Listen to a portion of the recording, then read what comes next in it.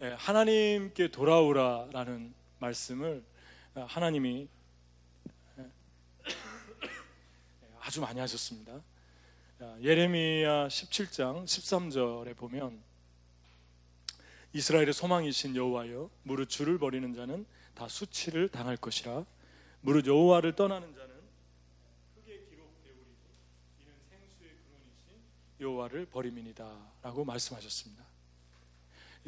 여러분 중에 누군가는 흙에다가 여러분 이름을 써놓은 적이 한번 있을 것 같아요. 근데 바닷가죠, 바닷가. 근데 바닷가 가면 사람들이 이렇게 저렇게 이름을 써놓지 않습니까? 그런데 이 이름이 금방 지워지잖아요. 밀물이 들어오면 금방 지워지죠. 그런 것처럼 하나님 떠나면 여러분이 아무리 글을 쓰고, 글을 쓴다는 것은 여러분이 아무리 애를 써서 어떤 일을 정말로 열심히 해도 그냥 한번 밀물이 슉 왔다 가면 흔적도 없이 사라진다. 그것을 지금 말씀하고 있죠. 여러분과 저의 삶은 평생 일을 해도 평생 고달프게 정말 아침에부터 저녁까지 열심히 살아도 그냥 의미 없는, 언젠가는 그냥 밀물이 한번 들어오면 확 쓰러져서 없어지는 그러한 허무한 사람들이었어요. 그런데 하나님을 찬양하고 하나님 예배하면서 우리가 하는 모든 것들이 하나님의 마음에, 하나님의 손에, 하나님의 가슴에 새겨지고 있습니다. 그래서 이스라엘의 제사장들이 이 가슴에다가 다이아몬드 12개를 박았거든요. 청색, 홍색, 사파이어, 녹색 쫙 이렇게 박았는데 너무너무 아름다워요, 그 제사장 옷이. 왜 하나님께서 가슴에 박게 하셨을까? 그 다이아몬드 귀한 것을. 그것은 제사장은 하나님을 상징하고 다이아몬드는 바로 여러분과 저를 상징합니다. 너는 내 가슴에 새겼다. 너는 내 가슴에 있다. 항상 내 가슴에 그냥 있는 게 아니라 다이아몬드 같은 존재다. 그래서 우리가 살아가는, 우리가 하고 있는 모든 것, 지금 이 시간의 예배도 결코 없어지지 않고 하나님의 가슴에 새겨지는 그런 예배. 아무리 폭풍이 와도 밀물이 쓸고 지나가도 남아있는 그런 우리의 삶으로 그렇게 하나님이 우리를 인도하고 계십니다. 여러분, 하나님을 버리지 마십시오. 하나님 그럼 버린다는 의미가 무엇입니까? 우리는 다 주님의 교회에 와 있는데 성경에 보니까 세상 쾌락을 하나님보다 사랑하면 하나님을 떠나고 하나님 버린 것이라고 말씀합니다. 롯이 소돔과 고모라 성이 악한 걸 알면서도 거기에 머물러 있잖아요. 그 사람하고 똑같은 죄는 안 졌는데 그 죄를 즐겼어요. 그러니까 직접적으로는 안 해도 간접적으로는 그 죄를 계속 졌습니다. 소돔과 고모라 성이 망하고 소알로 도망가서 동굴로 들어갔는데 그 동굴에서 아브라함이 있는 곳까지는 6km밖에 안 됐어요. 거리가 나올 수 있었거든요. 그런데 그 심판과 하나님의 재앙을 보고도 그 소알 땅 옆에서 동굴에 살면서 떠나지 않아요. 저와 여러분이 하나님 버린다는 건 이런 것입니다. 세상에 살지만 하늘에 속한 사람으로 살아가는 것, 그게 하나님의 뜻인데 세상에 살면서 계속 세상에 그 한 발을 놓고 하나님께 한 발을 걸치고 살면서 하나님께 깊이 들어가지 않는 것, 그것도 하나님 버린 거라고 그래요. 그래서 하나님보다 더 사랑하는 우상, 하나님보다 더 흥분되는 것, 하나님보다 더 사랑하는 우상, 그것을 가지고 있으면 하나님 버린 것이다. 그래서 결국 아내를 잃고 소금 기둥이 되고 그리고 그 딸들 둘도 그 문화에 타락해서 결국은 큰 죄를 짓고 맙니다. 그러니까 여러분, 하나님 안에 살 때 하나님이 떠나라고 하는 그 일과 그 장소는 빨리빨리 정리하고 떠나는 게 좋습니다. 그것이 하나님을 떠난 것입니다. 롯의 상태. 성경에 보면은 롯을 해석하기를 신약에서 그 의로운 심령을 매일 상하니라 그랬어요. 그럼 상하지 않으려면 그 소돔과 고모라 성에서 나왔으면 되잖아요. 롯은 의로운 사람이다. 의로운 사람이긴 의로운 사람이었는데 그들처럼 죄는 안 졌는데 계속 거기 있으면서 머물고 문구작거리니까 마음이 계속 상하고 찢기고 아프잖아요. 하나님은 저와 여러분을 매일 세상에 살면서 마음 아프고 찢기고 상처받으라고 그렇게 만들지 않았어요. 저와 여러분이 누누이 말하지만 상처를 많이 받는다는 건 이미 많이 세상으로 갔다는 것입니다. 그러니까 건강하잖아요. 주님 안에, 말씀 안에 있고 영적으로 성령으로 충만하면 상처를 많이 받지 않고 받아도 빨리빨리 회복된다고 그랬잖아요. 그러니까 상처를 너무 많이 받는다. 그 의로운 심령이 날마다 상한다는 것은 지금 문제가 있는 거예요. 한번 여러분 생각해 보십시오. 여러분이 힘들 때 보면 조그만한 거 가지고도 마음이 상하잖아요. 조그만한 거 가지고도 옆에 사람하고 관계가 금방금방 안 좋아지고 힘들어지지 않습니까? 아무것도 아닌데 그냥 싫고 짜증나고 화가 나죠. 그것이 하나님께 돌아오라고 그럽니다. 너가 나에게 돌아오자. 나와 함께 깊은 신랑과 신부의 시간을 갖자. 나는 네가 돌아오기 원한다. 너는 지금 없어질 저 모래 위에 이름을 적고 있다. 세상에 폭풍이 한번 쉬 오면 다 습시간에 삽시간에 없어진다. 그러니까 여러분 너무 빨리 가려고 하지 마세요. 하나님 없이 너무 빨리 가봤자 나중에 옆에 사람이 하나님 안에서 오던 사람이 나를 반드시 앞질러 갑니다. 여러분 빨리 가도 제자리 걸음밖에 걸을 수 없을 거예요. 세월이 단축되지 않고 계속해서 땅 위에 글을 쓰는, 그러니까 흙 위에 글을 쓰는 삶을 살게 됩니다. 두 번째 보면은 하나님을 욕하고 죽으라 그랬잖아요. 욥의 아내가 당신 아직도 하나님을 믿을 거야? 아이도 죽고 비즈니스도 망하고 당신 몸에 그 병이 들어가지고 긁고 있으면서 더 이상 무슨 소망이 있느냐? 당신의 하나님이 그런 하나님인 거 아직도 모르느냐? 하나님 욕하고 죽어라. 이게 하나님 버린 거예요. 여러분과 제가 자꾸 하나님에 대해서 원망하고 불평하고 하나님에 대해서 계속 섭섭한 마음이 그 간격이 너무나도 짧아지고 길어진다면 하나님 멀리 떠나가고 있는 거예요. 여러분과 저는 1년에 몇 번 안 되게 하나님께 섭섭한 거, 그러다 2년에 몇 번, 3년에 몇 번 이렇게 돼야 돼요. 그런데 그 간격이 너무 짧아지는 거예요. 그 간격이, 그 횟수가. 하나님 원망을 너무 많이 하고 하나님에 대해서 너무 섭섭하고 사람에 대해서 그렇고 그게 너무 빨리빨리 돌아와요. 그러면 그것은 하나님 떠나고 있는 거예요. 여러분 이스라엘 백성이 주님을 따라갈 때 나타나는 현상 중에 아주 재밌는 현상은 처음에는 하나님을 찬양했잖아요. 홍해를 건너고.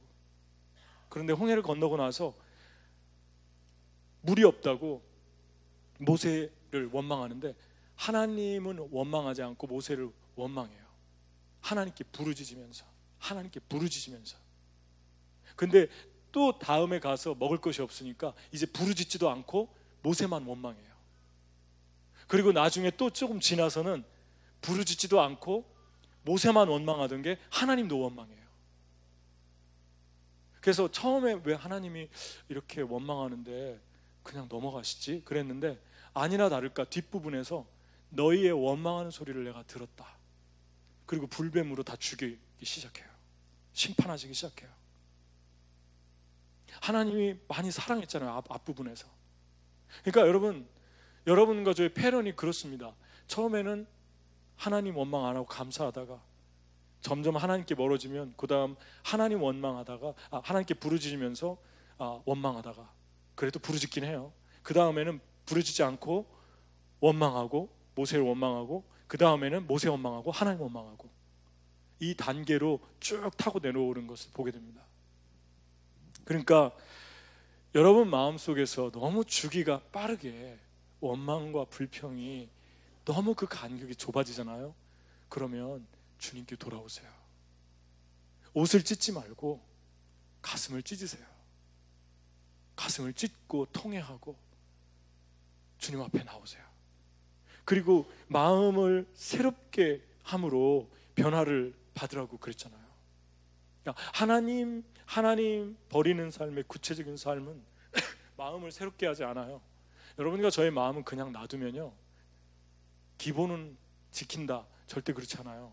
여러분과 저의 마음은 그냥 놔두잖아요. 신경 안 쓰고 그냥 놔두잖아요. 그러면 몸하고 똑같아요. 몸을 우리가 세수도 안 하고 샤워도 안 하고 옷도 제대로 입지 않으면 망가지듯이 그냥 우리의 영혼을 그냥 놔두면 기본으로 보통 그냥 유지되는 게 아니라 점점 파괴돼요. 죄악으로 기울어지고. 그래서 얘기하잖아요. 너는 이 세대를 본받지 말고 오직 마음을 새롭게 함으로. 마음을 새롭게 하는 걸 누가 하라고 그럽니까? 내가 너한테 못 해주니까 네가 해야 된다. 하나님이 그렇게 말씀하잖아요. 마음을 새롭게 함으로 변화를 받아. 아버지의 선하시고 온전하신 뜻이 무엇인지 분별해라. Be transformed by renewing of your mind. You will be able to test and approve what God's will and God's please. 그렇게 얘기하고 있잖아요. 그러니까 하나님께서 저와 여러분에게 하나님의 기뻐하시고 온전하신 뜻을 가르쳐주기 직접 전에 우리가 해야 될 숙제를 주셨는데, 그 숙제가 너는 마음을 계속 새롭게 해라. 제가 수요일날 얘기한 게 그거지 않습니까? 롯이 소돔과 고모라 성에 멸망하는 것도 봤고, 자기 아내가 소금 기둥으로 변하는 거 봤고, 또 천사들이 와서 머뭇거리니까 지팡이로 당겨가지고 휙 날려보내가지고 소할 땅으로 인도하는 것도 봤고, 엄청난 은혜를 받았어요. 그 사람 많은데 롯을 정확하게 찾아가는 은혜도 받고. 체험이 없어서, 여러분 체험이 없어서 망했습니까? 롯이? 체험 엄청 했잖아요. 이 정도 체험한 분 계십니까 여기에? 저도 그 정도 체험 못했어요. 체험이 없어서 망한 게 아니에요. 체험하고 나서 그 다음에 리뉴하지 않아서 망했어요. 리뉴하는 거. 그러니까 체험하는 거는 베이비의 걸음대 하나님이 주시는 거예요. 우리는 체험은 그렇게 자랑할 게 못 됩니다. 체험이 잘못된 거는 아니에요. 근데 체험하고 나서 그 다음 단계는 리뉴잉 하는 거예요. 마음을 새롭게 하는 거예요. 마음을 새롭게 하지 않으면 어떻게 한다고요? 악으로 기울어지는 거예요. 아까 간증 너무 은혜스러웠잖아요. 선재 간사가 되게 은혜스럽지 않습니까? 솔직하고, 나도 그냥 이렇게 헤맸습니다. 나도 그냥 이렇게 많이 갈등했습니다. 그러면서 그냥 잊지 말아야겠다 그런 생각을 했다고 그랬잖아요. 그냥 잊지 말아야겠다. 그냥 잊지 마세요. 여러분 마음을 그냥 놔두지 마세요. 그냥 놔두면 너무 완악해져요. 그냥 놔두면 너무 공허해져요. 그냥 놔두면 너무 메말라져요. 그냥 놔두지 마세요. 정말 하나님 사모하고 갈망하고 억지로라도 예배에 나오고 기도하고 억지로라도 먹어야 되잖아요. 밥을 어떨 때는 먹기 싫어도 억지로라도 기도하고 주님을 찬양하세요. 억지로라도 손을 들고. 주님이 그냥 놔두지 말라고 얘기합니다. 마음을 새롭게 하지 않는 것은 하나님 버린 것이다. 그러면 물 위에 적은 이름처럼 삽시간에 다 없어질 것이다. 그렇게 말씀합니다. 그리고 그 다음에 네 번째는, 하나님 버리는 사람들은 죽어도 하나님을 바라보지 않아요. 망해도. 그러니까 불뱀에 물렸는데, 원망하다 불뱀에 물려서 죽어가는데 하나님께서 다시 마음이 안타까우셨나 봐요. 그래서 장대에다가 구리뱀을 달아놓고 그거를 바라보면 누구든 살 것이다 그랬어요. 무슨 이런 엉터리 같은 얘기를 하십니까? 라고 얘기하는 사람들은 안 바라봤겠죠. 그런데 그런 터무니없고 그런 비상식적이고 합리적인 이야기를 믿고 장대를 바라본 사람들은 불뱀에 물린 독이 해독되기 시작했어요. 그게 예수님께서 신약에 말씀하잖아요. 내가 모세가 광야에서 장대에 구리뱀을 든 것처럼 내가 십자가에 구리뱀처럼 죽어야 너희가 산다. 근데 왜 구리뱀입니까? 예수님이 그럼 뱀입니까? 예수님 마귀입니까? 무엇을 말하는 겁니까? 십자가에서 내가 죽을 때 뱀, 사단의 권세가 같이 죽었다. 그래서 구리뱀이에요. 여러분의 영혼이 예수의 십자가의 보혈을 붙들지 않으면 여러분 절대 승리할 수 없어요. 아멘?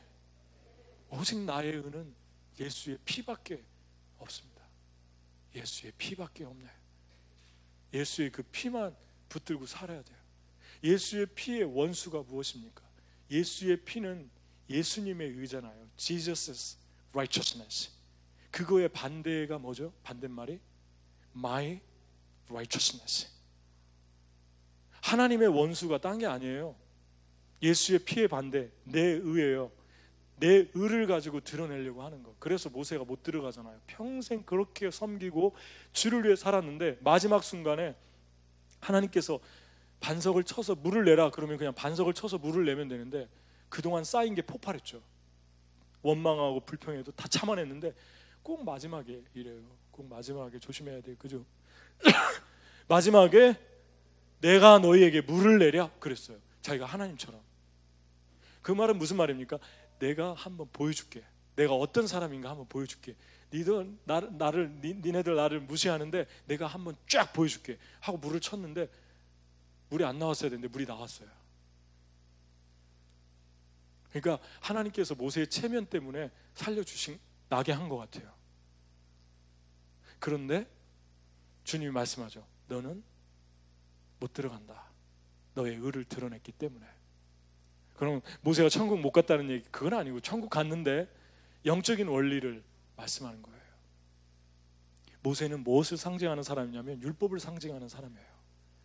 자슈아는 십자가, 복음을 상징하는 사람이에요. 자슈아, 예수와 예수 똑같은 말이에요. 다. 자슈아는 예수님의 캐릭터를 그대로 드러내고 있어요. 그러니까 율법으로는, 너의 의로는, 너의 셀프 라이처스네스로는 절대로 은혜의 자리에 못 들어간다. 그건 하나님과 원수니까 빨리 죽여야 된다. 못 박아야 된다. 그렇게 말합니다. 하나님과 원수된 셀프 라이처스네스의 특징이 무엇입니까? 내 맘대로 하려고 하는 거예요. 교회 가서도 내 맘대로 하고, 직장 가서도 내 맘대로 하고, 집에 가서도 내 맘대로 하고, 조금도 타협점도 없고 내 것들 내려놓는 것이 없어요. 여러분, 제가 우리 청년들을 보면서 되게 재밌는 관찰을 하는 것 같아요. 한국에서 와서 대학 들어가고, 대학 들어가서 가만히 보면 되게 힘들어하고 어려워해도 아직 깨지지 않은 부분들이 되게 많아요. 아직 어린 것 같아요. 그런데 대학 나와가지고 직장에 들어가면, 직장에 들어가서 처음에는 조금 이렇게 뻣뻣하고 좀 교만하고 그런 모습이 있었는데 직장에 들어가서 좀 몇 개월 있잖아요. 그러면 파김치처럼 시들해져가지고 와요. 그럼 그게 무슨 얘기입니까? 엄청 깨지는 거예요. 무슨 말인지 알죠? 직장 생활하는 사람들 어떤 생각이 듭니까? 뭐 이런 인간들이 다 있나? 주여 바꿔주시옵소서. 이것들이 나를 몰라봅니다. 주님, 정말 나는 여기에 이 가치를 모르니까 다른 데로 바꿔주시옵소서. 그래서 하나님의 은혜로 또 바뀌었네. 그리고 다른 데 갔는데 더 큰 호랑이가 기다리고 있는 거야. 엄청 깨져서 전해가 좋습니다. 그러죠. 옛날 거기가 좋았네요. 그러다가 가다 보면 이상하게 어느새 되게 좋은 데로 가 있어요. 좋은 데가 아니에요. 뭘 말하는 것입니까? 내가 깨진 거예요. 내가 깨지잖아요. 내가 부서지잖아요. 그러면 옛날 처음보다 더 힘들었는데도 좋다고 생각해요. 이게 좀 혼동이 가는 거예요. 되게 혼동스러운 거예요. 저는 근데 그때마다 다 좋은데 한 가지 느낀 게 있어요. 직장에 가서도요, 깨지고 부서지고 그냥 주님 앞에 와서 울고, 공부할 때도 되게 많이 울어요. 공부하는 게 너무 힘들어가지고 예배 드리면서 우는 청년들 숱하게 봤어요. 울어요. 그러면 아니나 다를까 좀 있으면 한국으로 떠나요. 공부 접고 보따리 싸가지고 가요. 그리고 직종을 바꿔요. 그런 친구들 되게 많아요. 그러니까 학교에서도 그렇고 직장에서도 그래요. 그런데요, 또 하나 새롭게 발견한 거는 조금 편해지잖아요. 그러면 하나님 떠나고 버립니다. 버린다는 게 다른 게 아니에요. 이런 모습들이 나타난다는 거예요. 무엇을 말합니까? 여러분과 제가 아무리 고생하고 고난을 겪어도 주님의 십자가를 붙들지 않으면 다시 원점으로 돌아가요. 학교 다닐 때도, 직장 다니면서 고난이 있을 때도 없을 때도, 집에 평안할 때도, 집에 어려울 때도 여러분이 예수 그리스도의 보혈, 그 십자가를 붙들면, 자슈아를 붙들면 가나안 땅에 들어가요. 그 가나안 땅이 은혜의 땅, 약속의 땅, 주님의 지성소, 주님의 그 예비해 놓은 뱅퀴, 내 은혜 속으로 들어가기 시작해요.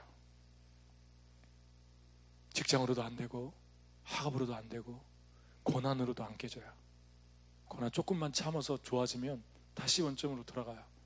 무엇으로 깨지냐면 예수의 십자가, 그 보혈, 그 보혈을 가지고 주님 앞에 나아갈 때 고난이 오면 더 은혜스럽고, 그리고 깨지면 더 은혜스럽고, 그런 놀라운 일들이 일어나는 것을 우리가 보게 됩니다.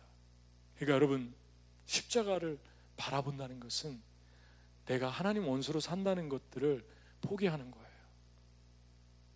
그래서 여러분이, 제가 많이 깨지면 나타나는 게 무엇입니까? 계속 배려하잖아요. 그래서 정말 성숙해진 분들을 보면, 고난을 겪으면서 주님을 십자가를 붙들면서 성숙해진 분들을 보면 다른 사람 배려도 할 줄 알고, 주목받는 게 아니라 계속 바라봐 주려고 하고, 오래 참아주고, 그런 아름다운 모습이 나타나는 것, 나를 돌아보고 내가 무엇이 부족한가, 그런 아름다운 은혜가 그 사람에게 있는 것을 보게 됩니다. 어느새 그 사람 주변에 사람들이 많이 몰려들죠. 그냥 그 사람 더 보고 싶어 하고, 오면은 좋고 같이 대화하고 싶어지고. 왜 그렇습니까? 천생이 그렇게 타고난 것이 아니라 예수의 보혈, 예수의 십자가 앞으로 돌아오는 거예요. 돌아오니까 많은 새들이 와서 나무에 깃들잖아요. 겨자씨가 작은 거지만 그게 2m, 3m가 자라면 많은 새들이 와서 깃든다. 이게 천국이다. 그렇게 주님이 말씀하고 있습니다. 그 다음에 대마처럼 세상으로 가버리는 거죠. 바울을 떠나서, 교회를 떠나서 세상으로 가는 것입니다. 그게 예수님 버리는 거예요. 하나님 버리는 거예요. 대마는 세상을 사랑해서 나를 버리고 세상으로 갔고, 고난받지 않으려고 하는 거 예수님 버린 거예요. 세상으로 간 거, 그게 대마의 모습을 보여줍니다. 예수님 어떻게 했죠? 성전을 사랑하는 것이, 사랑하는 열심이 나를 삼키리라 그랬어요. 나를 다 불태워버릴 것이다. 그게 예수님이었어요. 그래서 성전에서 장사하고 돈 바꾸니까 다 그것들을 부수잖아요. 그때 구약에 기록된 말씀을 발췌해서 해석해 줍니다. 아, 성전을 사랑하는 열심이 나를 삼키리라 했는데 그 예수님을 두고 한 말씀이구나. 예수님이 성전을 너무너무 사랑하잖아요. 삼킬 정도로, 자기를 다 불태울 정도로, 컨슈밍 할 정도로 그렇게 사랑하잖아요. 그게 주님께 돌아오는 사람들의 특징입니다. 그러니까 주님께 돌아오면 교회 사랑해요. 형제 자매들 사랑해요. 그 힘을 받아서 세상에 나가서 믿지 않는 사람들도 사랑하고, 믿지 않는 사람들과 함께 살아가면서 메마르고 황량한 땅을 걸어갈 힘을 얻죠. 성전을 향한 열심이 회복돼요. 불타기 시작해요. 우리의 시작은 교회부터 시작하는 거예요. 교회가 어머니의 모태처럼, 아이의 모태처럼 우리의 모판이에요. 교회에서 은혜 받고 교회에서 생명의 탯줄을 탯줄로 영향을 받으면 세상을 이길 수 있어요. 근데 주님 버리면 교회를 떠나는 것을 보게 됩니다. 교회 떠나면 그냥 다 꺼져버려요. 명목과 구실은 좋을 수 있어요. 뭐 혼자라도 얼마든지 예배 드리면 되죠. 뭐 공부하면 되죠. 교회 그냥 골치 아픕니다. 그냥 단순하게 나 혼자 믿을게요. 그런데 그렇게 되지 않아요. 그래서 주님이 내가 이 반석에 내 교회를 세우리라. 음부의 권세가 이기지 못할 것이다. 바꿔서 얘기하면 네가 교회를 떠나면 음부의 권세에 노출될 것이다. 그리고 너는 음부의 권세, 마귀의 권세에게 삼키게 될 것이다. 그 말씀하고 똑같습니다. 여러분, 교회 사랑해야 돼요. 그리고 그 교회에서 여러분이 아름다운 공동체를 만들어가는데 여러분이 희생하셔야 돼요. 교회가 힘들고 교회가 어려워지면 여러분이 먼저 울어야 돼요. 교회 없이 여러분과 저는 없어요. 교회가 건강하고 아름다운 것은 최고의 축복입니다. 아멘. 근데 참 감사한 것 같아요. 여러분 교회를 사랑하시니까 사랑하니까 제가 여러분 알 수 있을 것 같아요. 여러분 사랑하는 마음이 감동스럽고, 그리고 그 모습만 봐도 저도 뜨거워지고. 여러분, 멘토는 우리 높은 사람만 멘토가 아니에요. 따르는 팔로워들이 우리의 멘토예요. 제가 여러분 설교를 잘하진 못하지만 열심히 설교를 준비하는 이유가 무엇인 줄 압니까? 여러분에게서 영감을 받는 거예요. 여러분이 사모하고 여러분의 눈빛이 살아있고 여러분이 기다리는 것 같고, 그러니까 영감이 주어지고 준비하다가 인스피레이션이 오고, 그래서 준비하는 거예요. 결국 여러분이 멘토예요. 제 설교에 여러분이 거부하면 그게 다 여러분에게 돌아가는 거예요. 여러분과 제가 주님께 정말 돌아가고 있는가? 주님을 내가 사랑하고 있는가? 그냥 내가 하나님 떠나서 세상 사람처럼 사는 것만 버린 게 아니에요. 주님은 탕자 이야기 하기 전에 99마리에서 한 마리 잃어버린 양을 얘기했고, 집안에서 잃어버린 거예요. 10드라크마 중에 1드라크마 잃어버린 거 집안에서 잃어버린 거예요. 우리 안에서. 교회 안에서 예수님 버린 사람들 생각보다 되게 많아요.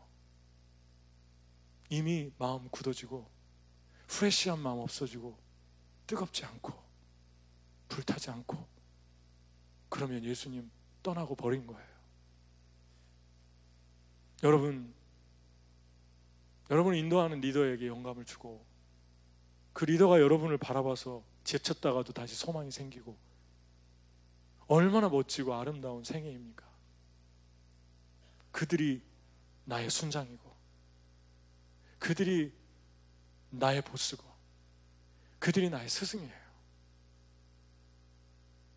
하나님께서 저와 여러분에게 교회를 사랑하라고 그럽니다. 돌아오라고 그럽니다. 부지런히 찾으라고 그럽니다. 집안에서도. 하나님 버리면 이렇게 그냥 지워집니다. 그러니까 정말 고생해도 그냥 물거품이 되고 말아요. 재정도 그럴 수 있고 그냥 한순간에 다 없어질 수 있어요. 여러분이 그토록 하나님 떠나서 발버둥 쳤던 거 한순간에 끝날 수 있어요. 두 번째 보면 예레미야 2장 13절 같이 읽겠습니다. 사진 이거 보고 사진 한번 보여주세요. 자, 시작.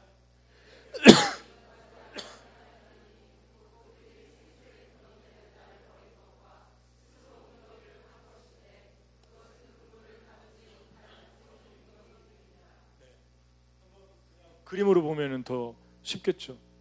그냥 이 양동이가 터졌어요. 그러니까 너희가 나를 버린 것은, 생수의 근원들인 나를 버린 것은 마치 스스로 웅덩이를 팠는데 그 웅덩이가 물을 가두지 못하는 터진 웅덩이다. 아까는 흙 위에 적은 이름 같고, 두 번째는 하나님께서 그렇게 얘기하시는 거예요. 너희가 아무리 저기를 채우려고 해도 절대 채워지지 않는다. 너희가 나를 떠나면 아무리 내 영혼이 아무리 좋은 것들로, 성공으로, 그냥 이 땅에서 여러분이 누릴 수 있는, 받을 수 있는 모든 영광과 존귀를 다 받고 그러한 축복을 누려도 채워지지 않는다. 너는 결코 채워지지 않는다. 네 영혼은 공허할 것이다. 네 영혼은 허무할 것이다. 네 영혼은 슬플 것이다. 내가 왜 슬픈지, 왜 공허한지, 왜 이렇게 해도 채워지지 않는 것인지 그 이유조차 모른 채 너는 삶을, 마지막을 맞이하게 될 것이다. 그 이야기를 하시는 거죠. 여러분, 주님 떠나면, 주님 버리면 이게 공허해요. 어쩌다 밥 많이 먹고 자고 일어나서 조금 마음이 허하네, 뭐 그런 거는 가끔 경험할 수 있죠. 그런데 바라봐서 미안해요. 여기 자꾸 집중적으로 바라봐서 아무 이유 없이 바라본 거예요, 제가. 네. 왜냐하면 제가 생각하면서 얘기를 하니까 생각하면서 바라보면 잘 안 보여요. 그래서 여러분이 계속 공허하고 주님 믿는데 계속 허전하고 계속 슬프고 계속 마음이 채워지지 않는다면 또 한 번 생각해 봐야 돼요.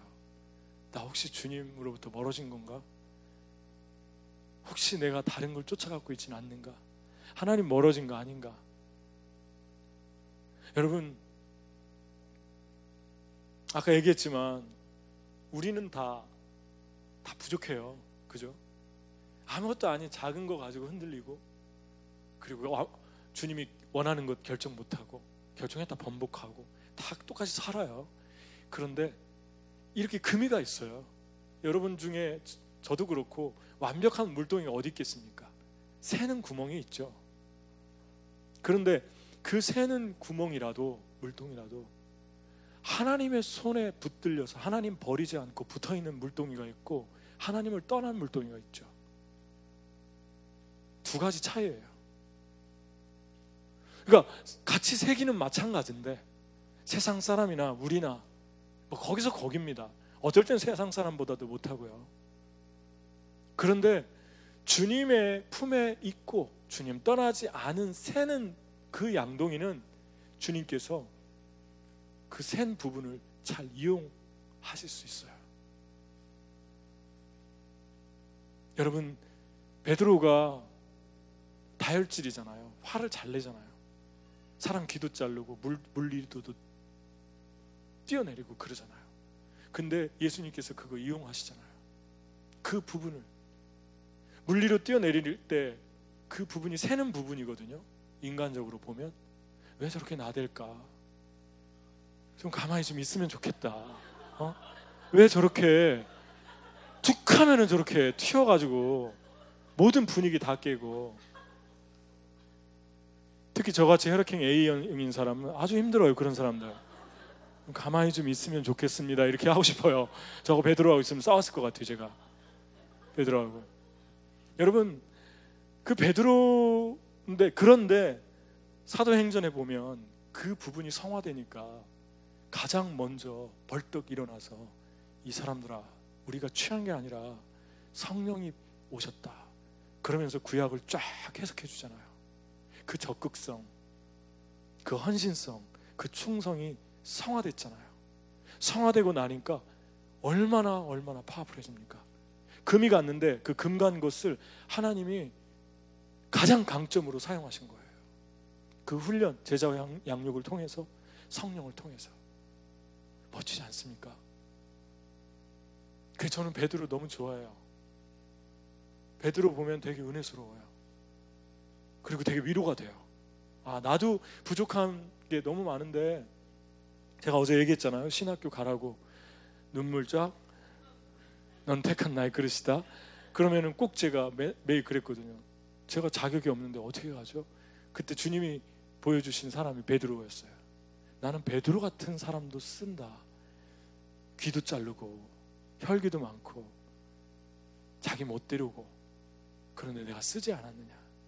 거기다 어부고 신분도 그렇게 대단하지 않고, 근데 내가 너를 못 쓰겠느냐? 그렇게 말씀했습니다.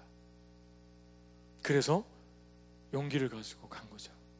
그 소년을 통해서 말한 것도, 선생님 갈 수 있겠어요? 베드로처럼. 베드로를 비유를 들었잖아요.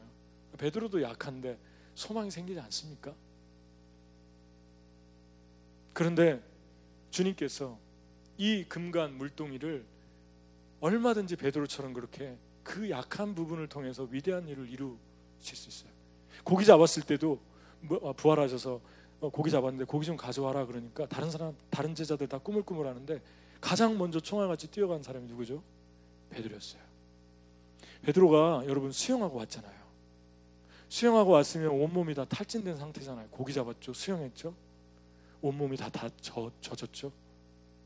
너무 지친 상태예요. 그런데 예수님 너무 사랑하니까 다른 사람한테 안 뺏기려고 하잖아요. 그거 가져오는 것도. 자기가 가져와서 셌는데, 요한이 셌죠. 153마리 3마리 모나미 볼펜에 써 있잖아요. 여러분, 얼마나 베드로가 적극적입니까? 그 적극성이 때로는 많은 문제를 일으키고 다른 사람의 눈살을 찌푸리게 했지만, 그것이 성화되었을 때 얼마나 하나님의 기쁨이 되었는지 한번 상상해 보십시오. 온몸에서 물이 흐르고 있고 속옷까지 다 젖었고 한기가 뼛속까지 파고드는데 예수님께서 방금 잡은 고기 좀 가져와라. 주님, 저 몸 좀 말리고요. 그게 아니었어요. 베드로는 튀어나가잖아요, 스프링처럼. 그리고 가져왔는데 그때 주님이 말씀하잖아요. 요한 아들 시몬아, 내가 나를 사랑하느냐? 네가 지금 뼛속까지 실인데 네가 뛰쳐나갈 정도로 나를 사랑하느냐? 그걸 물어보잖아요. 주님, 베드로가 뭐라고 하죠? 네, 주님 사랑합니다. 아마 베드로가 물이 축축 흐르고 내렸을 거예요. 이거 아직 젖어가지고. 예, 주님이 말씀하잖아요. 내 양을 먹여라. 내 어린 양을 먹여라. 주님 말씀하잖아요. 저는 그 장면 제일 좋아하죠. 제가 제일 사랑하는 성경이 요한복음 21장이에요. 주님 말하면 바로 뛰어내리게 해주십시오. 주님이 가라면 가고 멈추라면 멈추게 해주십시오. 제일 좋아요. 나는 그 성경이 제일 아름다워요. 갈릴리 바다, 새벽 바다에 내적 치유 그리고 사명 다 들어있잖아요. 3번 부인한 거 3번 고백하게 함으로 치료하시고 얼마나 좋으신 예수님입니까? 어떤 책에 그런 내용이 있었죠. 어떤 사람이 물동이를 2개 짊어지고, 이런 물동이를 양쪽에 짊어지고 가서 먼 길을 가서 오리길을 가서 물을 떠서 집에 와서 꽃에 화분에, 주인의 화분에 물을 줬는데 와보니까 하나는 다 그대로 차 있는데 하나는 다 샜어요. 금이 가가지고. 그런데도 이 물동이를 안 바꾸고 이 하인이 자기 주인의 꽃에다 물을 줘야 된다고 계속 이 물동이를 들고 수년 동안 다녔어요. 물동이가 물어봤어요. 깨진 물동이가, 저 금가지 않은 물동이는 저렇게 잘 사용하시는데 유용하고 왜 나는 버리지 않고 계속 들고 다니시냐고.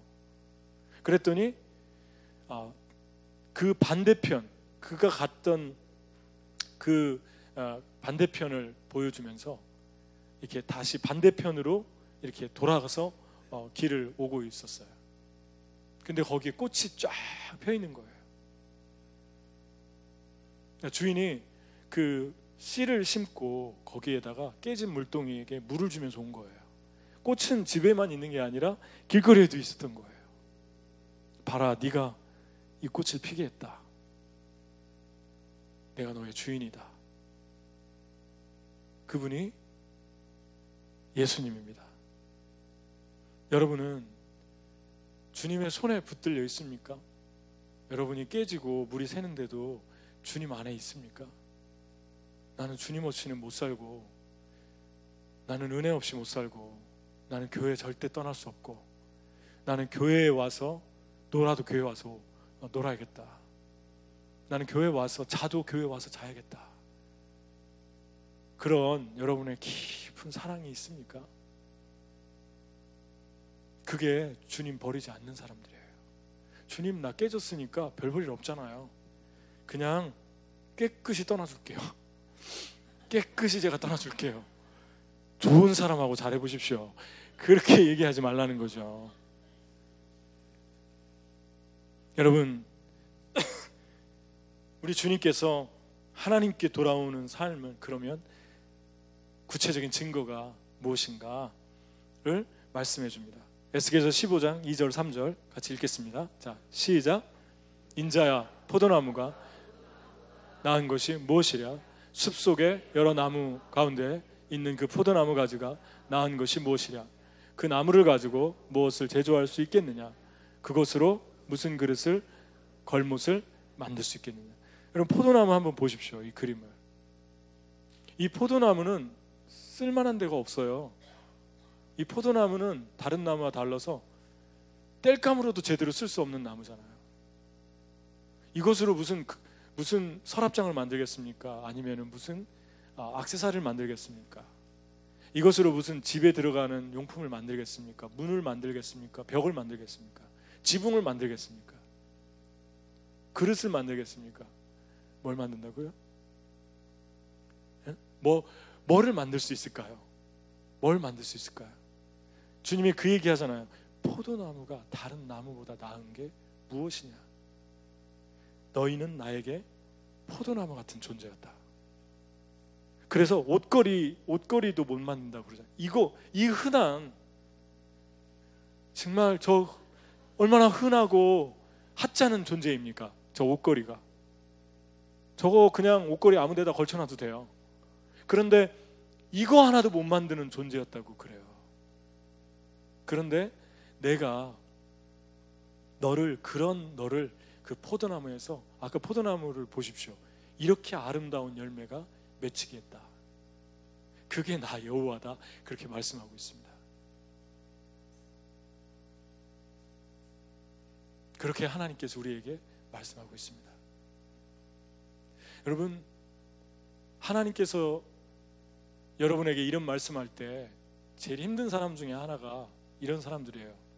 내 힘으로 공부하고, 내 힘으로 돈 벌고, 내 힘으로 출세하고, 내 힘으로 시험 봐서 패스하고, 이런 사람들 되게 이런 얘기하면 되게 힘들어요. 왜 자꾸 나한테 포도나무라고 하느냐? 나 똑똑한 사람이다. 나 실력 있는 사람이고 밤잠 안 자고 학교 합격한 사람이야. 수능 많이 맞았고 지금 직장 좋은 데 다니고 있어요. 게으른 것을, 실력 없는 것을 이런 것으로 포장하지 마세요. 이 생각을 하는 사람들이 가끔 있어요. 그게 하나님 떠난 사람들이에요. 그게 깨지라고 주님 말씀합니다. 너는 포도나무였다. 네가 나를 인식하지 못하고, 나를 알지 못하고, 예수님을 나를 믿지 못하는 그 전에도 내가 너에게 지혜를 주었고, 내가 너에게 그 실력을 주었고, 내가 너에게 그 모든 기프트를 주었고, 그 모든 능력을 다 주었다. 그런데 너는 생각하기를 네 힘으로 했다고 생각한다. 너 힘으로 네가 이뤘다고 생각한다. 이것들을 주님께서 말씀하는 거예요. 여러분, 주님께 돌아오는 사람들을 한번 보십시오. 절대 자기 자랑 안 하잖아요. 하나님 자랑하면 하지 자기 자랑 안 하잖아요. 그런데 사실 얘기하다 보면 되게 잘하는 게 많은 사람들 많아요. 우리보다, 나보다 실력 있고 능력 있는 사람들 되게 많아요. 우리가 몰라서 그렇지. 그런데도 고개를 숙이고 겸손하고 드러내지 않고, 드러낸다면 주님만 드러내고 예수님만 사랑하고 예수님만 자랑하는 그런 분들이 있어요. 왜 그렇습니까? 자신감이 없어서 그럴까요? 자존감이 없어서 그럴까요? 왜 그렇습니까? 게을러서 그럴까요? 저는 생각합니다. 주님 안에서 한번 깨져본 거예요. 주님 안에서 한번 부서진 거예요. 아, 내가 아무것도 아니구나. 내가 별 볼 일 없는 존재구나. 주님 없이는 아무것도 아닌 존재구나. 내 뜻대로 되는 것이 아무것도 없구나. 그것들을 맛본 거예요. 그래서 시편 51절에 보면은 다윗이 범죄하고 회개하면서 그런 고백을 하잖아요. 주님, 내가 주님이 나를 꺾으신 뼈로 즐거워하게 하소서. 꺾으신 뼈가 무엇입니까? 목자가 양들을 찾으러 가는데 양들이 그 중에 빠져나가가지고 저 벼랑 끝으로 뛰어나가서 떨어져 죽으려고 할 때 목자가 목을 지팡이로 잡아당기죠. 그리고 어깨다 매려고 하니까 발버둥 치니까 어떡하죠? 뼈를 부러뜨리잖아요. 확 부지릅니다. 한번 부지르고 나니까 깨진 거예요. 그거를 발버둥 치지 못하게 목숨은 붙여놓고 발버둥 치지 못하게 어깨에 메고 아버지 집으로 목자가 초연하게 돌아갑니다. 저 그 그림 되게 좋아해요. 예수님이 양 이렇게 안고 있는 그림, 목자 그 지팡이 가지고 너무너무 아름다운 그림이지 않습니까? 그러니까 그렇게 한번 꺾이고 부서지고 나니까 어떻습니까? 예수님만 높이고, 아, 나는 포도나무였구나. 나는 옷걸이로도 사용될 수 없는 아무것도 아닌 존재였구나. 근데 주님이 나에게 이러한 포도나무를 맺혔구나. MMC는 저에게 무슨 의미냐고 인터뷰해 갔거든요. 그 영상 만드는데 한국에 있는 모 형제가 근데 그 마지막 질문이 그거예요. MMC는 목사님에게 무슨 의미입니까? 저 MMC는요 주님의 은혜예요. 선물이고 그냥 주님이 이루어 주셨고 주님이 이런 포도나무를 주렁주렁 매달리게 하셨고, 할렐루야. 여러분이 포도나무 한 알 한 알들이에요. 한 알 한 알들. 그래서 우리 교회 온 분들 보면 되게 제가 되게 특별하게 바라봐요. 저 사람을 어떻게 축복하려고 하나님도 저 사람을 우리 교회로 인도했지? 어떻게 저 사람이 변화될까? 어떻게 저 영혼이 세워져 갈까? 유심히 제가 바라보게 돼요. 당신은 축복받았습니다. 여러분, 여러분의 삶을 보면 그렇죠? 여러분이 너무 부족한데 주님이 너무 많은 열매들을 맺혀 주셨잖아요. 힘으로도 안 되고 능으로도 안 되지만 오직 나의 신으로 되느니라. 아멘. 여러분 어떻게 뉴욕에 왔고 어떻게 여러분 지금 여기에 존재하고 있고 어떻게 여러분이 그 어려운 일들을 다 해결하며 나왔습니까? 주님이 여러분 열매 맺게 해주는 은혜를 주셔서 여러분 여기 있잖아요. 이 땅에 서 있지 않습니까? 그것을 인정할 때 여러분 하나님께 돌아오고 있는 거예요. 그렇게 인정하는 사람들은 어떠한 어려운 상황에 있어도 기대감을 갖죠. 하나님이 어떻게 인도하나? 내가 기다려야지. 내가 하나님을 기다리고 기다렸더니 주님이 내게 응답하셨도다. 윌리엄 커리 선교 아버지가 그런 말을 했죠. 하나님을 위해서 위대한 일을 시도해라. 하나님으로부터 위대한 일을 기대해라. 그렇게 윌리엄 커리가 얘기했어요. 하나님을 향해서 위대한 일을 시도할 수 있는 사람은 하나님을 기다리는 사람이에요. 하나님을 기다리는 사람만이 어떠한 어려움 상황 속에서도 위대한 일을 담대하게 도전합니다. 여러분 어려움이 올 때마다 우리 교회 어려울 때가 참 많았는데 제일 감사한 거 하나만 꼽으래요. 근데 너무 많은데 제 기억에 남는 것 중에 하나가 그거예요. 겨울에 교회에 쓸 곳이 없는데 그 겨울에 맨하탄을 다 뒤지면서 베케이션 다 반납하고 윈터 베케이션 다 반납하고 학생들 먼 주에서 왔을 때 같이 함께 돌고 금식하고 그리고 함께 맨하탄 땅을 밟으면서 열린 교회에 들어가서 함께 찬양하고 같이 울고. 그런데 더 은혜됐던 건 조금도 당황하지 않는 청년들의 모습, 흔들리지 않는 스테패스트 견고함, 너무너무 감동적이었어요. 함께 서주고. 그런데 그런 청년들이 끊어지질 않는 것 같아요. 우리 교회. 그게요 인간이 할 수 있는 일입니까 여러분? 인간의 수단 가지고 할 수 있는 일입니까? 저는 생각합니다. 하나님의 은혜, 하나님이 보내시는 사람들, 하나님이 세우시는 사람들, 그 은혜, 그게 포도나무입니다. 할렐루야. 그런데 정말 축복 많이 받더라고요. 제가 보니까 육신적인 축복도 다 진짜 많이 받더라고요. 미안한 얘기지만 맨하탄 선생 거지같이 살았는데 조그만 방에서 회사도 이름도 없이 빚도 없이 그렇게 다니셨는데 육신적인 걸 얘기하는 거예요. 그게 다는 아니지만 갑자기 프로모션 돼가지고 아파트 사주고, 최근에도 갔어요. 저쪽 캘리포니아에서 여기에서 한 순을 맡았던 자매인데 끝까지 한 영혼을 위해서 헌신하고 눈물 흘리고 지금도 그렇게 살고. 근데 아무것도 없어요. 저는 지금도 기억해요. 목사님, 제가 실리콘밸리로 가는데 일 못하면 몇 개월 만에 집 다 물어내고 다시 잘린대요. 그래서 테스트 기간이 프로베이션 기간 같은 게 있는데 제발 내가 다시 갈 곳이 없으니까 내가 너무 떨리는데 기도 좀 해달라고. 그리고 갔거든요. 실리콘밸리에. 그 회사에서 다 잘리는데 어마어마하게 많이 잘렸는데 그 자매만 안 잘렸어요. 진짜예요. 그리고 물론 이제 많은 고난이 있었겠죠. 그런데 그리고 나서 한국으로 집 다 해주고, 너무너무 비싼 집 다 해주고 좋은 포지션으로 리더가 돼서 갔는데, 그들이 이구동성으로 하는 얘기가 그겁니다. 아까 똑같은 말 했어요. 여기서 배운 리더십을 거기서 다 사용하고 있다고. 처음 가니까 당신이 뭔데 여기 와서 보스 하려고 하냐고. 이 회사에서 내 전에 보스도 있고 당신 권위 인정 못한다고. 리더십의 위기 앞에 서는 거죠. 그때 MMC에서 순원들 양육하던 그 정신으로, 그 근성으로 Don't give up, don't hurry up, don't expect. 다시 한번 Don't give up, don't hurry up, don't expect. 이게 근성이에요.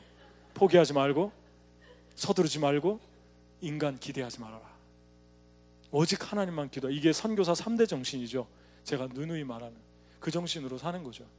그러니까 너무너무 다 따르는데 바로 밑에 있는 사람이 안 따른다고. 이번에 1월에 갔는데 그래요. 그 사람 때문에 너무 힘들었는데 계속 잘해줬대요. 기도해주고. 어느 날 다른 회사로 하나님께서 데려가셨다나 하여튼 제가 지금 생각이 안 나네요. 네. 다른 회사? 아니에요? 네? 미안합니다. 제가 좀 헷갈려요. 여러 가지를 들어가지고. 네. 순종하는 일이 일어났어요. 그분이. 그러니까 그분 밑에 있는 부하들이 다 일제히 순종하더래요. 여러분, 정말 이런 얘기 하자면 너무 많아요. 그래서 어제 오기 전에 77년생, 75년생들 그 리더들 다 리더들이었거든요. 6명인가 모여가지고 전화했어요. 10주년 기념일을 한 것 같아요. 목사님 영상통화 하고 싶다고 그래서 나는 하기 싫다고 그랬어요. 지금 일어났다고. 그래가지고 한 명씩 돌아가면서 너무 그리워하고 너무 사랑하고 지금도 잊을 수가 없다고. 되게 오래된 사람들이에요, 떠난 지. 근데 또 인스파이어 되고 또 감사하고. 얼마나 감사한지 모르겠어요. 은혜. 내가 잘나고 우리가 잘나서 그런 게 아니라 하나님의 은혜로 된 거예요. 아멘. 은혜만 기억하십시오. 그게 하나님께 돌아오는 사람들의 첫 번째 표징이에요. 주님, 나 은혜로 삽니다. 응? 내가 똑똑해서 사는 게 아니라 은혜로 삽니다. 응? 너 아빠? 그죠? 희찬이? 네. 내가 똑똑해서 산 것이 아니라 나는 은혜로 살고 있습니다. 그럼 다 있는데 고백 한번 해볼래요? 네, 하지마. 와이프하고 하세요. 저녁에 자기 전에 우리 기도하자고 손잡고. 나는 하나님의 은혜로 살았다고. 여러분, 하나님께서 여리고성을 들어가는데 그 여리고성 앞에 아이성이 무너지고 여리고성을 들어가는데 그 다음에 아이성이 있었지만 그 여리고성 이중벽을 뚫고 들어가는데 갑자기 그 앞에서 여호수아에게 그러잖아요. 세 가지: 할례를 행하고 유월절을 지키고 네 신을 벗어라. 그리고 천사장이 칼을 들고 있잖아요. 할례 행하면 움직이지 못하니까 저기 쳐들어오면 다 죽잖아요, 한순간에. 그리고 군인이 신발을 벗으면 어떻게 싸웁니까? 여리고성 무너뜨리려면 이겨야 되는데. 그런데 천사장이 칼을 들고 서 있죠. 딱 서 있죠. 그리고 마지막 주문하죠. 유월절을 지키고 축제하고 할례 행하고 그 다음에 신발을 벗어라. 싸워야 되는데요, 네가 싸우는 게 아니라 내가 싸우는 거다. 너는 여리고를 들어갈 때 한 가지만 알면 된다. 지금까지 여리고성 앞에까지 온 것은 네 능력과 힘이 아니라 내가 싸웠다. 아멘. 내가 싸웠다. 그래서 너는 이 땅에 이번에도 은혜로 들어갈 것이다. 그 은혜를 인정하는 게 할례를 행하는 것이다. 구별되게 주님을 예배하는 것이다. 유월절 찬양하며 기뻐하며 주를 찬양하는 예배하는 것이다. 그 다음에 내려놓음이다. 네가 무엇을 하려고 하는 모든 것들을 내려놓고 가만히 있어라. 그럼 내가 어떻게 인도하나 알려줄게. 그리고 나서 벗었을 때 하나님이 여리고를 무너뜨립니다. 여리고는 단순히 소리만 질러서 돌아서만 무너진 건 아니에요. 여러 가지 요소들이 있죠. 그것이 바로 내려놓음이었어요. 그러니까 여러분, 뉴욕에 와서 들어가야 될 땅이 있는데, 아직도 점령해야 될 유업이 있는데, 주님이 아직 내게 약속한 거 다 내게 손이 못 잡았는데 고민되고 그러면 기억하십시오. 하나님이 지금까지 나를 인도하신 것은 은혜로 된 것인데, 앞으로도 많은 강력한 성들이 내 앞에 막아서고 있지만 하나님 은혜로 나는 들어가게 될 것입니다. 나는 하나님 은혜로 들어가게 될 것입니다. 나는 포도나무입니다. 그렇게 고백할 때 돌아오고 있는 거예요. 그런 사람들의 모습은 겸손합니다. 그런 분들의 모습은 아름답습니다. 그런 분들의 모습은 순종합니다. 곧 열릴 거예요. 할렐루야. 여러분, 마지막으로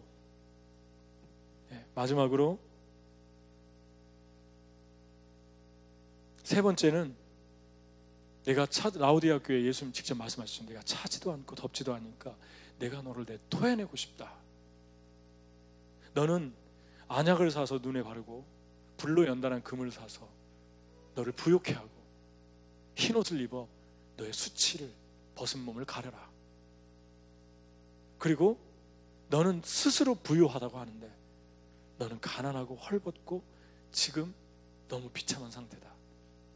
그러니까 회개하라, 돌아와라, 돌이키라. 그렇게 말합니다.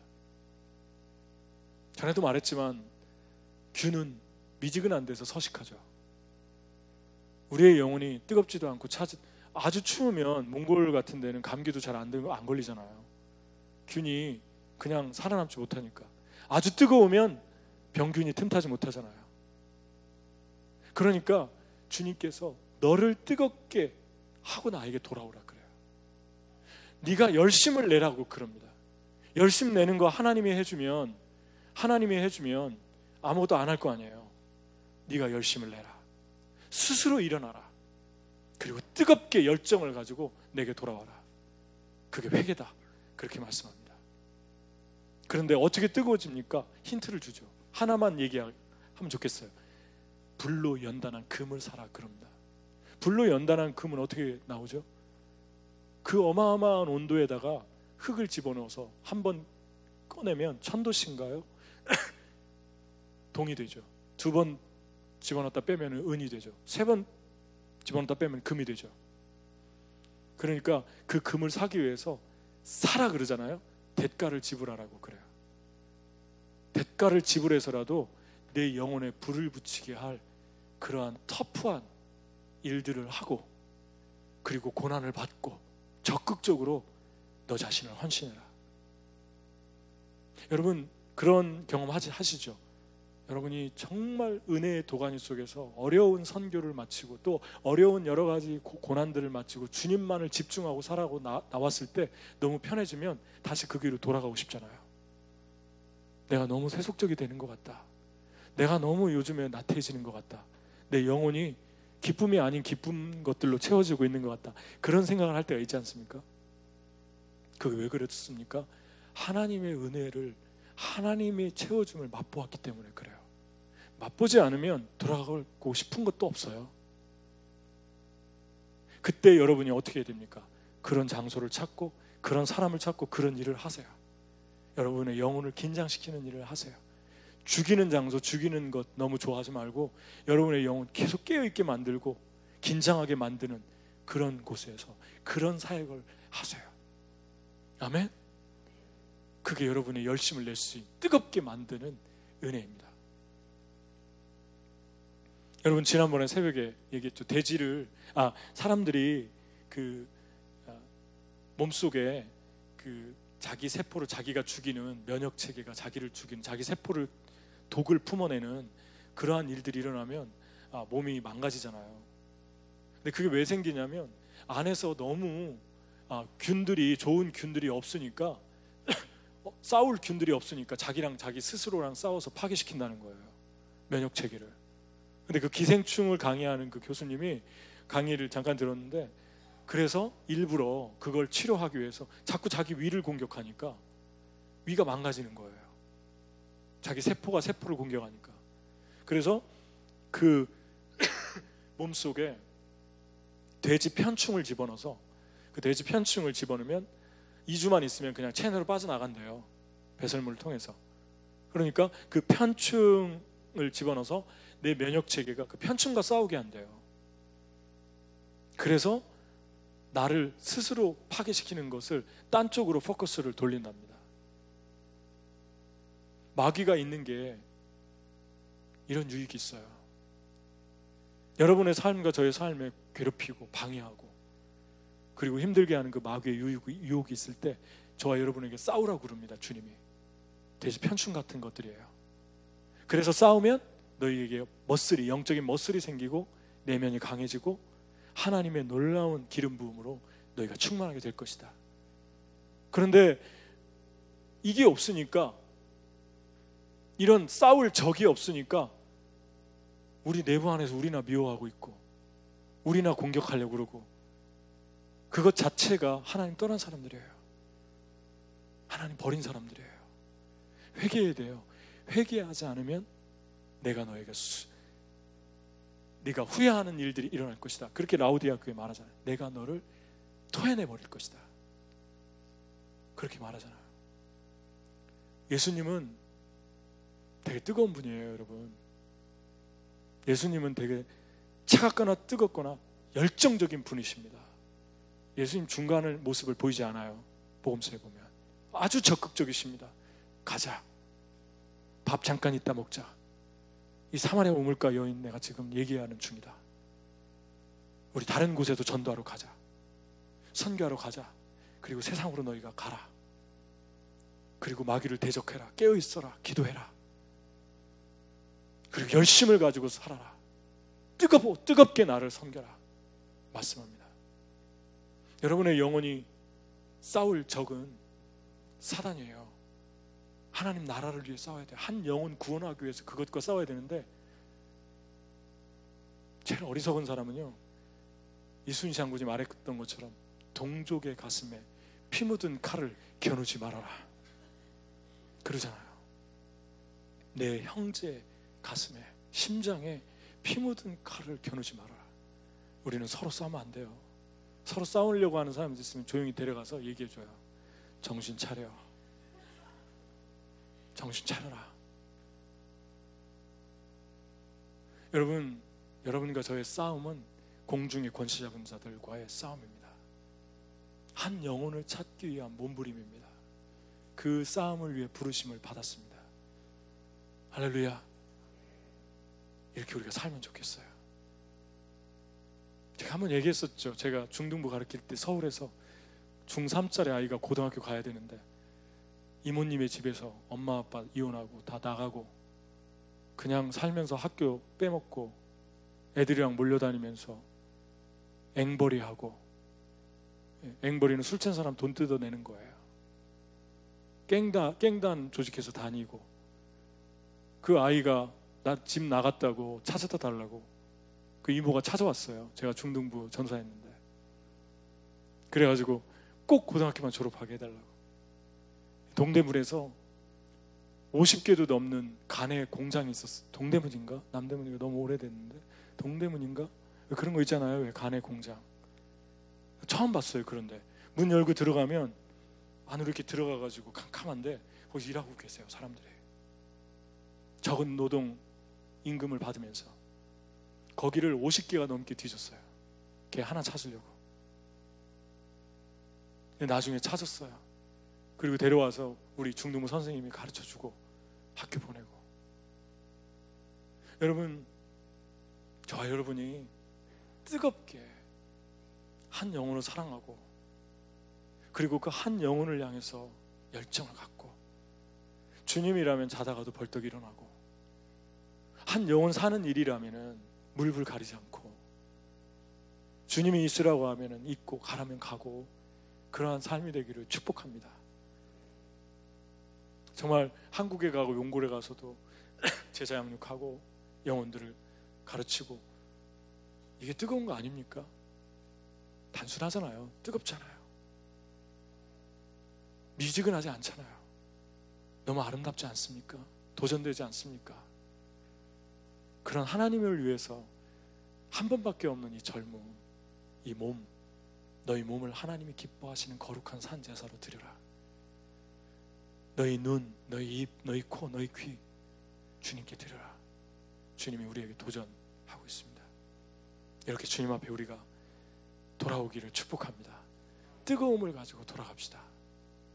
부흥은 이거예요. 하나님께 돌아가는 거. 하나님 안에 있는데 멀리 너무 온 것 같을 때 하나님께 다시 돌아가는 거. 저와 여러분이 돌아갔으면 좋겠어요.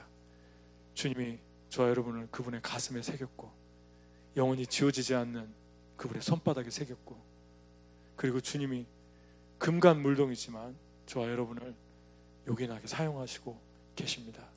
우리가 할 일은 그분께 돌아가는 거예요. 깨졌어도 그분 안에 있는 거예요. 딴 데 안 가고. 같이 기도하겠습니다. 이 시간에 우리 주님 앞에